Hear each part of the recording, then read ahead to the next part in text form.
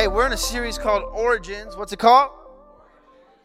It's about the book of Genesis. Raise your hand if you've ever heard of the book of Genesis. Raise your hand if you've ever heard of a story from the book of Genesis, okay? We've done, this is our fourth week. Week one, we did the creation story.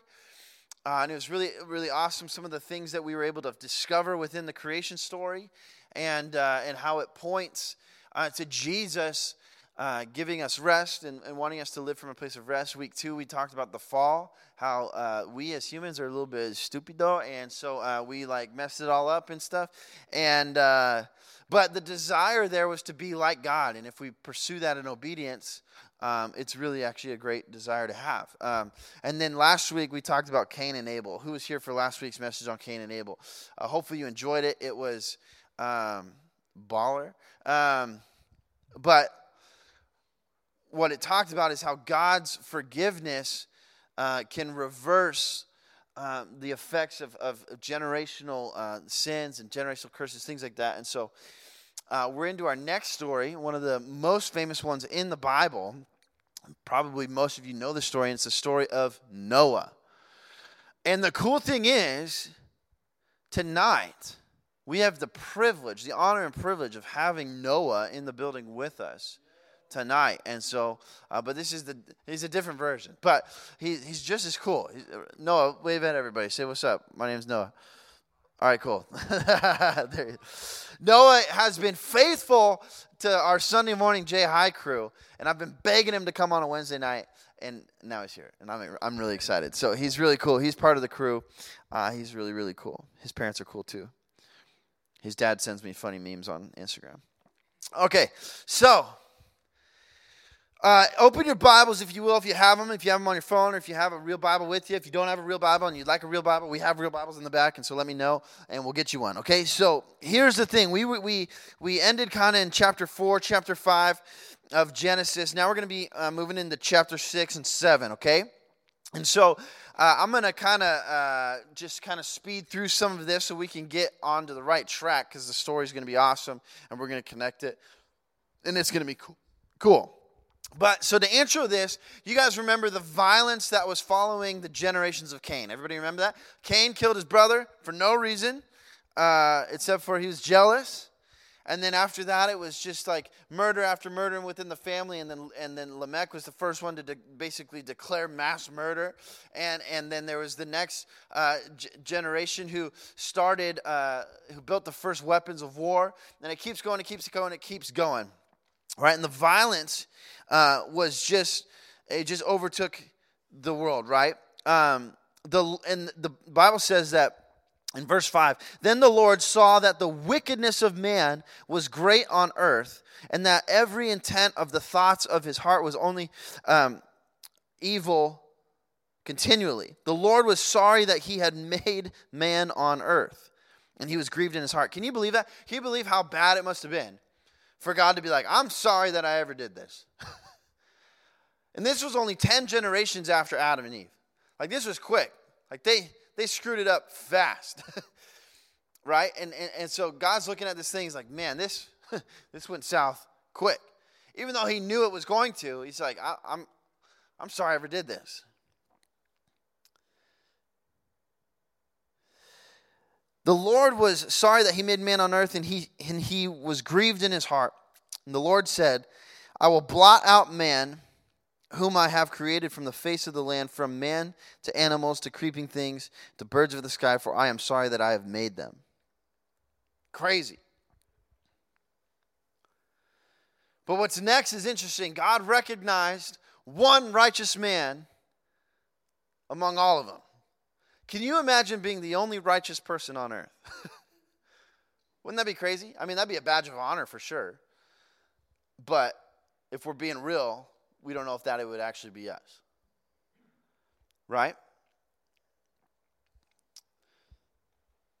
Verse 8 says, but Noah found favor in the eyes of the Lord. These are the records of the generations of Noah. Noah was a righteous man, blameless in his time.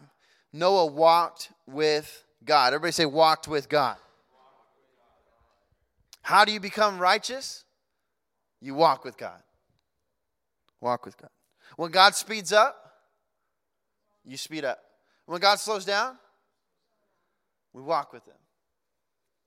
If you walk with somebody for a long period of time, you're going to end up having a pretty good conversation. Just try it.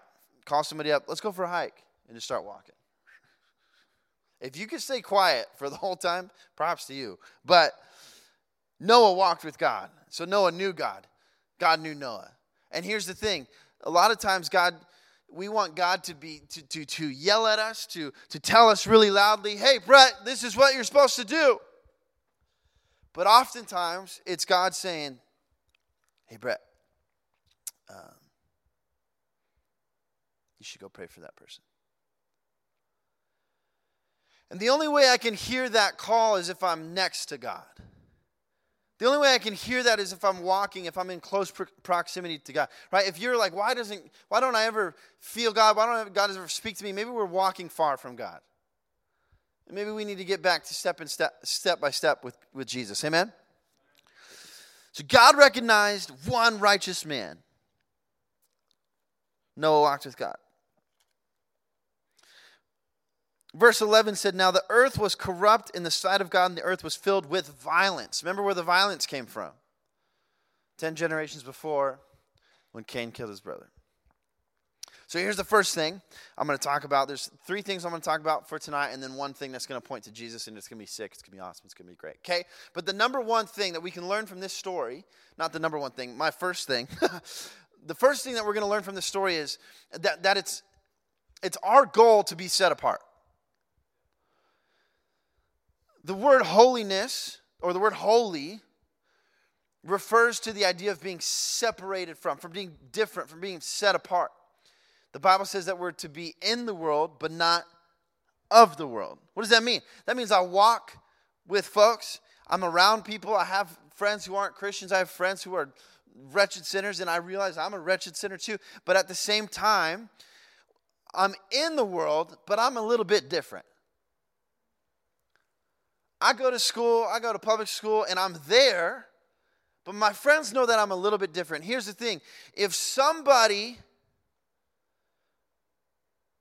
it was illegal to be a Christian here in America, and someone called the cops on you, and they arrested you for being a Christian, and you were going to go before a court, would they have enough evidence to convict you?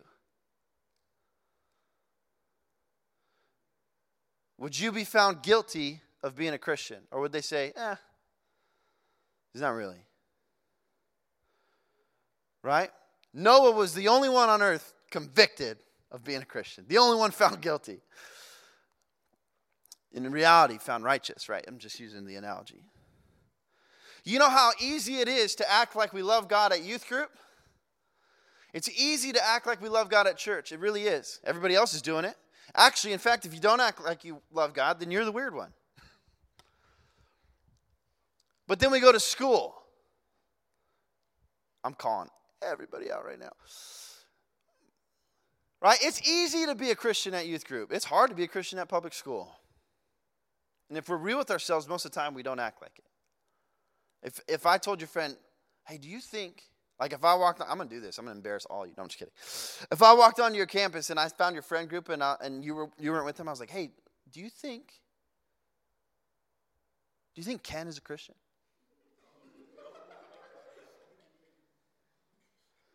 They'd be like, oh, heck. No, I'm just kidding.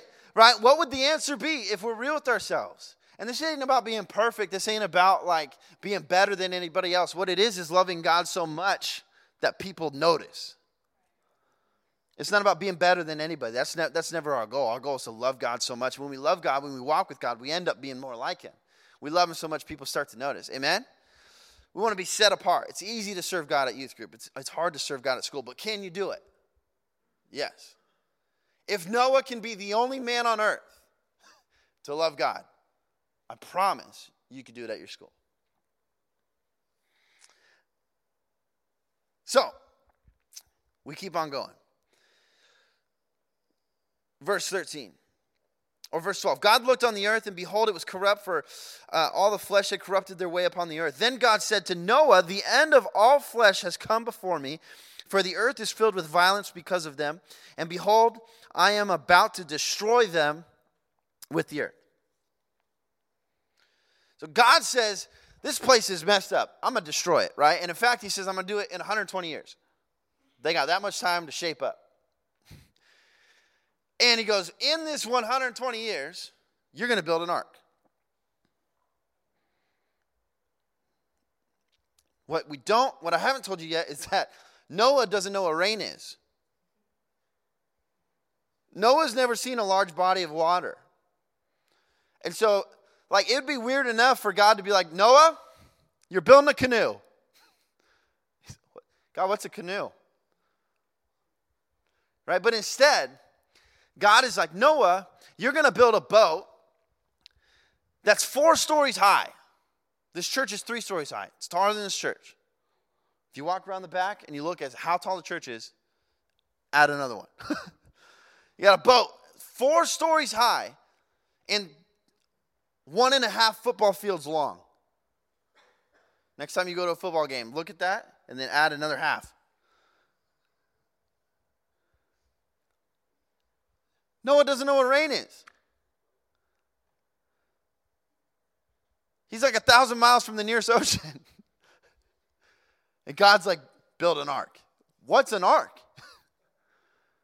Right? And God gives these crazy instructions. You're going to build this whole thing. Can you imagine, right now, if God was like, Brian, build a skyscraper. You're like, and you've even seen one. You even know what it's supposed to look like. But can you imagine God being like, build a skyscraper by yourself? You're like, sick. I'd be like, are you sure I'm the only righteous one? Actually, I messed up yesterday. Maybe I should just be with them, right? 120 years, I'll live that long and then just wash me up too, right? It's like, today's day and age, we're so lazy we wouldn't have wanted to build the ark. It's being real. Right? Hey, you want to serve on a Sunday morning? How early do I got to be there? What? Sorry, that wasn't in my notes. But can't come to you tonight. I'm a little tired. Okay, that's fine. Noah built an ark. That's going to be my new thing. Anytime you guys give me an excuse, yeah, that's fine. Noah built an ark, and he was 500 years old, and he had never seen one before. So it's cool. Yeah, that's fine. You're 13. Yeah, get some rest. Okay, so the second thing we see, right, verse 22 says, God gives this crazy instruction. It says, thus Noah did according to all that God had commanded him. So he did. He didn't cut any corners. He did exactly what God said, and he built an ark. So the second thing that we learn from this is obedience, right? If God asks us to do something that doesn't make sense, will we do it? If God asks us to do something that's uncomfortable for us, will we do it? If God asks us to do something that we don't want to do, will we do it? And be real. Most of the time you're like, no, I ain't doing that. I don't want to. Why would I do that? Why would I invite a friend to youth group? I'm not comfortable with that. I don't want to seem like I got a good thing going at school. I don't want to be the weird guy. Imagine being the guy building a boat when it's never rained. Noah was the weirdest dude on earth. He was also the only one that lived with his family because God's cool like that.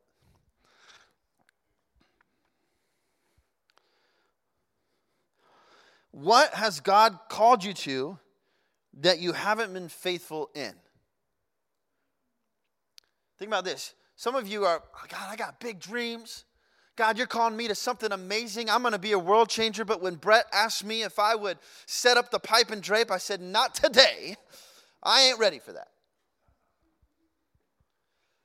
I'm going to preach to the nations. I'm going to have a voice. I'm going to change the world. I'm going to change my college campus.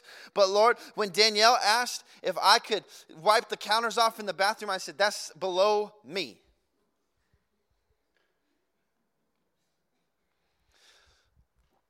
I'm just making stuff up. God, I want to lead worship in front of 100,000 people. But when you asked me if I could pray for that girl at my school, I said, that's not me. God won't give you the big thing unless you're faithful in the little thing. Right? Here's the thing. God gave Noah the job of building the ark because Noah was already righteous. It wasn't like, here's your big thing. Let me know what's going on. He said he's been faithful and he's been obedient up to this point. I'm going to give him this. Right? In order to say that you're blameless among your generation, Noah had to be on top of it. Noah was walking with God, spending time with God, doing the little things right. What has God called you to that you haven't been faithful in? What gifting has God given you that you're wasting right now? Right? Here's an opportunity for you to step into your calling. I think I'm going to be sick that day. I don't want to do it.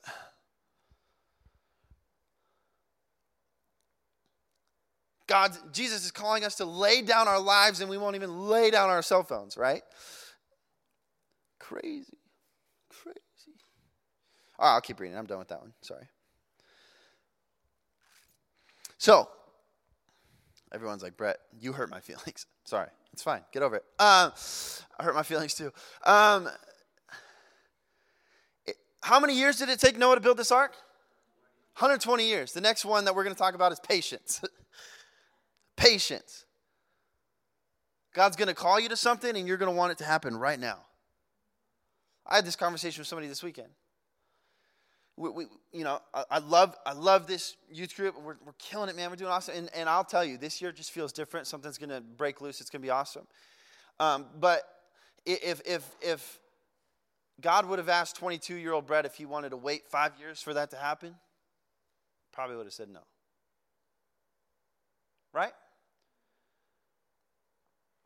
I've heard of pastors where the church is like 50 people or less for 15 years, and all of a sudden God moves and revivals in that church and it blows up. Would you be faithful in your calling for 15 years if it didn't seem like it was working?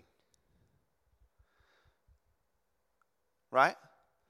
That's the question. Is like, God's called me to lead this generation in revival. What if it takes 20 years? Are you okay with that? Or are you going to bounce and move on?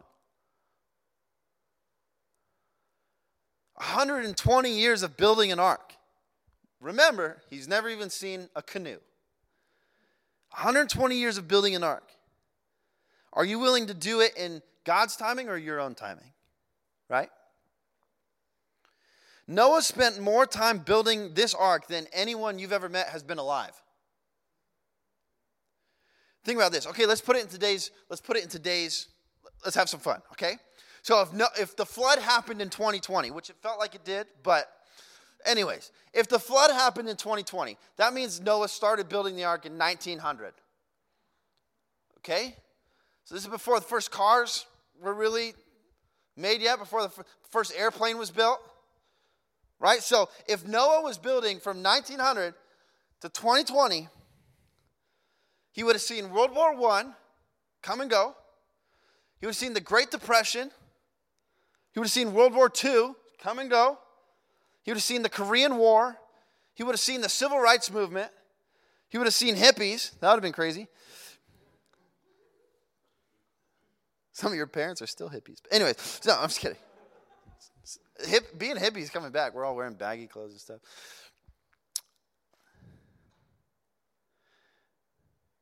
He would have seen the Cold War. He would have seen the Jesus movement.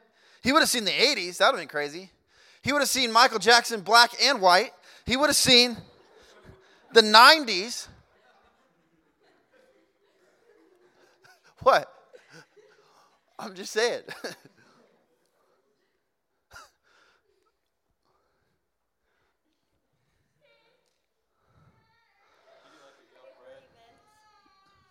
Terrible decision. Awful decision. Okay.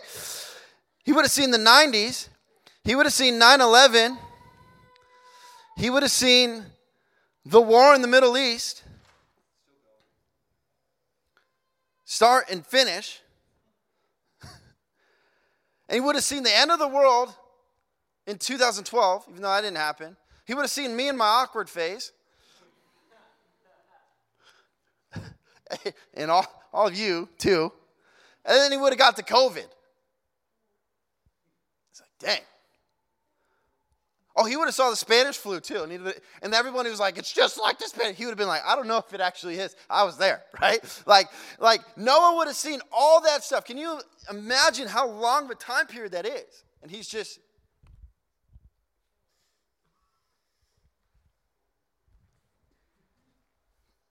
right? I wonder if it looks right. Imagine if he messed up.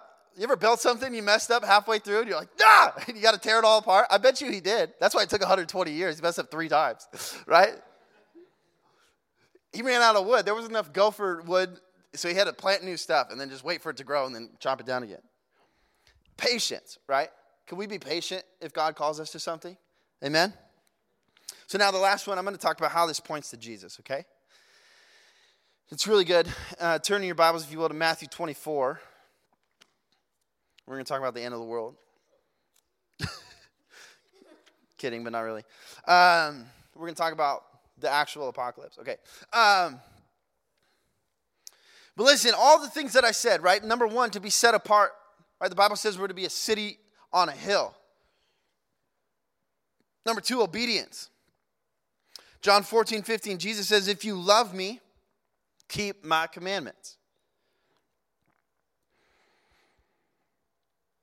Endurance, right? Matthew 24:13-14 says, but the one who endures to the end will be saved. This gospel of the kingdom shall be preached in the whole world as a testimony to all the nations, and then the end will come. What? Here's what Matthew 24 is about. I'm not going to get crazy. Ben thought I wasn't going to do this, but I'm going to do it. The thing that Jesus preached the whole time he was on earth is that the kingdom of God is near and that he's coming back. Right? So here's the thing that I'm going to preach too, is that in Matthew chapter 24, Jesus says at the end of the age, the days are going to be like Noah. What does that mean? That means we're going to see wickedness in the world, which we already do. We have for 2,000 years. We're going to see wickedness in the world. We're going to see things that are just nasty. And God's going to get to a point where he tells all of us, because he already did, the rain's coming. Build an ark. Right? And this chapter follows up with the parable of the 10 bridesmaids or the 10 virgins, depending on how risque your translation is. But what that whole thing is about being ready. Here's the thing. When Noah got on the boat, the door was open, and at some point, the door closed. And there's no hey, sorry, slept in. Can you imagine being like Noah's cousin? Bro, hey, I know you closed it and all, but I'm right here. He's like, no, man, it's too late. It's too late. Jesus is coming back for his bride. Jesus is coming back for the church. And he says it's going to be just like this. Right? He's telling us, rain's coming. I'm coming back. Get on the boat. The door's open right now. And you're more than welcome to walk in, to join the fold. But at some point, Jesus comes back, the door gets closed. It's too late.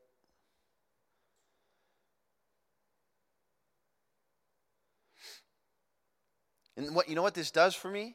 It does a couple of things. One, it makes me want to share with all of you that, man, you can accept Jesus. You can get in the boat. Like, listen, it's not that hard. The rain's coming, right? The door's open. I'm going to get on the boat, right? I don't know. But raise your hand if you're trying to get on the boat. Okay, me too, right? But here's the other thing it creates in me. It creates in me urgency that I can't wait till next week to tell my friend about Jesus. The Bible says that Jesus is coming back in a day and a time and an hour that we won't know. Could be tonight. So I'm freaking you out. I'm sorry, but it's true. Could be tonight. Could be in 50 years. I don't know. But I don't have time. Here's the thing. You don't even know if your friend's going to make it to next week. You don't know if your mom's going to make it to next week. You don't know if your grandma's going to make it to next week. I'm not trying to be like all like, everyone you love is going to die. I'm not trying to say that. But we don't have time to wait to tell somebody about Jesus. Because when the door's closed, it's closed.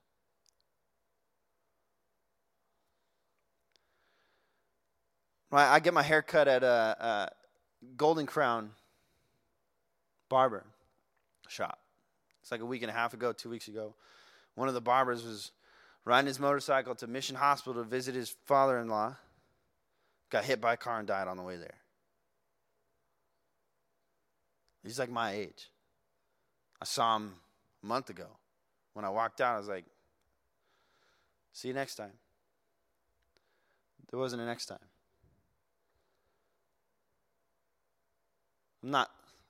It is sad. I'm not trying to bring you down. I'm just trying to, can I be real? Like, I don't want to butter you up. Like, life is all rainbows and unicorns. You're just going to have a great time. No, you're not. It's going to hurt. People are going to burn you. People are going to betray you. People are going to hurt you. But also, you're going to get asked to ask a friend to come to church, and you're going to say, I'm not comfortable with that, and then you might never see that person again. How's that going to feel? It's not going to feel good. But I feel like I've talked to so many people. I just feel like this year's different. I feel like God's going to open your guys' eyes. The Bible says, let all who have eyes see. You're going to finally see, right? That, look, rain's coming. Jesus is coming back eventually.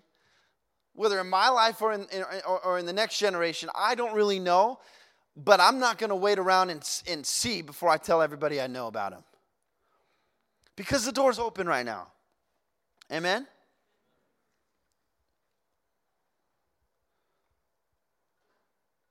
So, with every eye closed and every head bowed, if I'm going to have urgency, I might as well ask.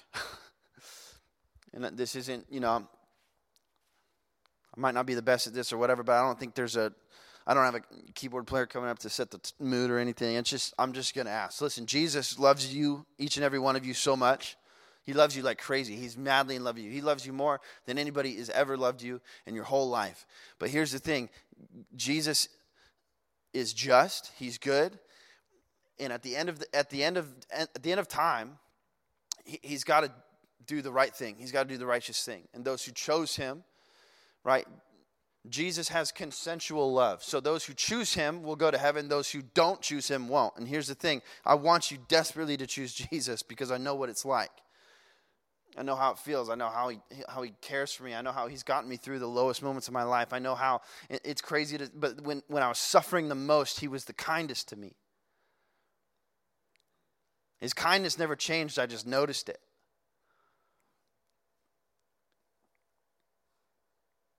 So, the call that I have, and maybe it's one person, maybe it's none, maybe it's the whole room, I don't know. But the call I have tonight is that, hey, the door's open, rain's coming. Who wants to get on the boat? And that's it. If that's you, if you want to get on the boat, just raise your hand as high as you can. Don't be ashamed. Don't be ashamed of it. I want to get on the boat. Amen. Amen. Now I'm going to pray a prayer, and I'm not going to ask you to pray it back to me. I'm just going to ask you to agree in your heart with me. Pray in your head with me. I'm going to pray over you, and there's no specific way to do this. It's just the Bible says that if you believe Jesus is Lord, that he died on the cross for your sins and rose again 3 days later, you'll be saved. That's all you got to do. Just believe in him, okay? So Jesus, would you help every person in this room to believe in you? You said that's all we got to do. Help us to believe in you. To know that you're such a good God that you sent your son to die for us. To rise again 3 days later. But God, give us an urgency. God, the door to the boat is open. Let us pile in. Let us bring everybody that we possibly know with us. So when you come back, you've got an amazing group of people to look at. We have all our friends. And so God, we're just thankful for your goodness, your mercy. Thank you for loving us. Thank you for, in our worst moments, being the best God we could possibly ask for. So we worship you when things are going good. We worship you when things are going bad. We just thank you for everything in between. So, Lord, lead us, guide us, help your will to be done in our lives, not our own. God, help us to pursue righteousness. Help us to pursue holiness, not just to be better than anybody else, but just because we love you. So, Lord, it's easy to be a Christian on a youth group night. It's easy to raise our hand on a youth group night, but it's hard to be a Christian when we go to school. So tomorrow when we go to school, tomorrow when we go to work, tonight when we go home, help it to stick. Help us to love you. In Jesus' name, amen.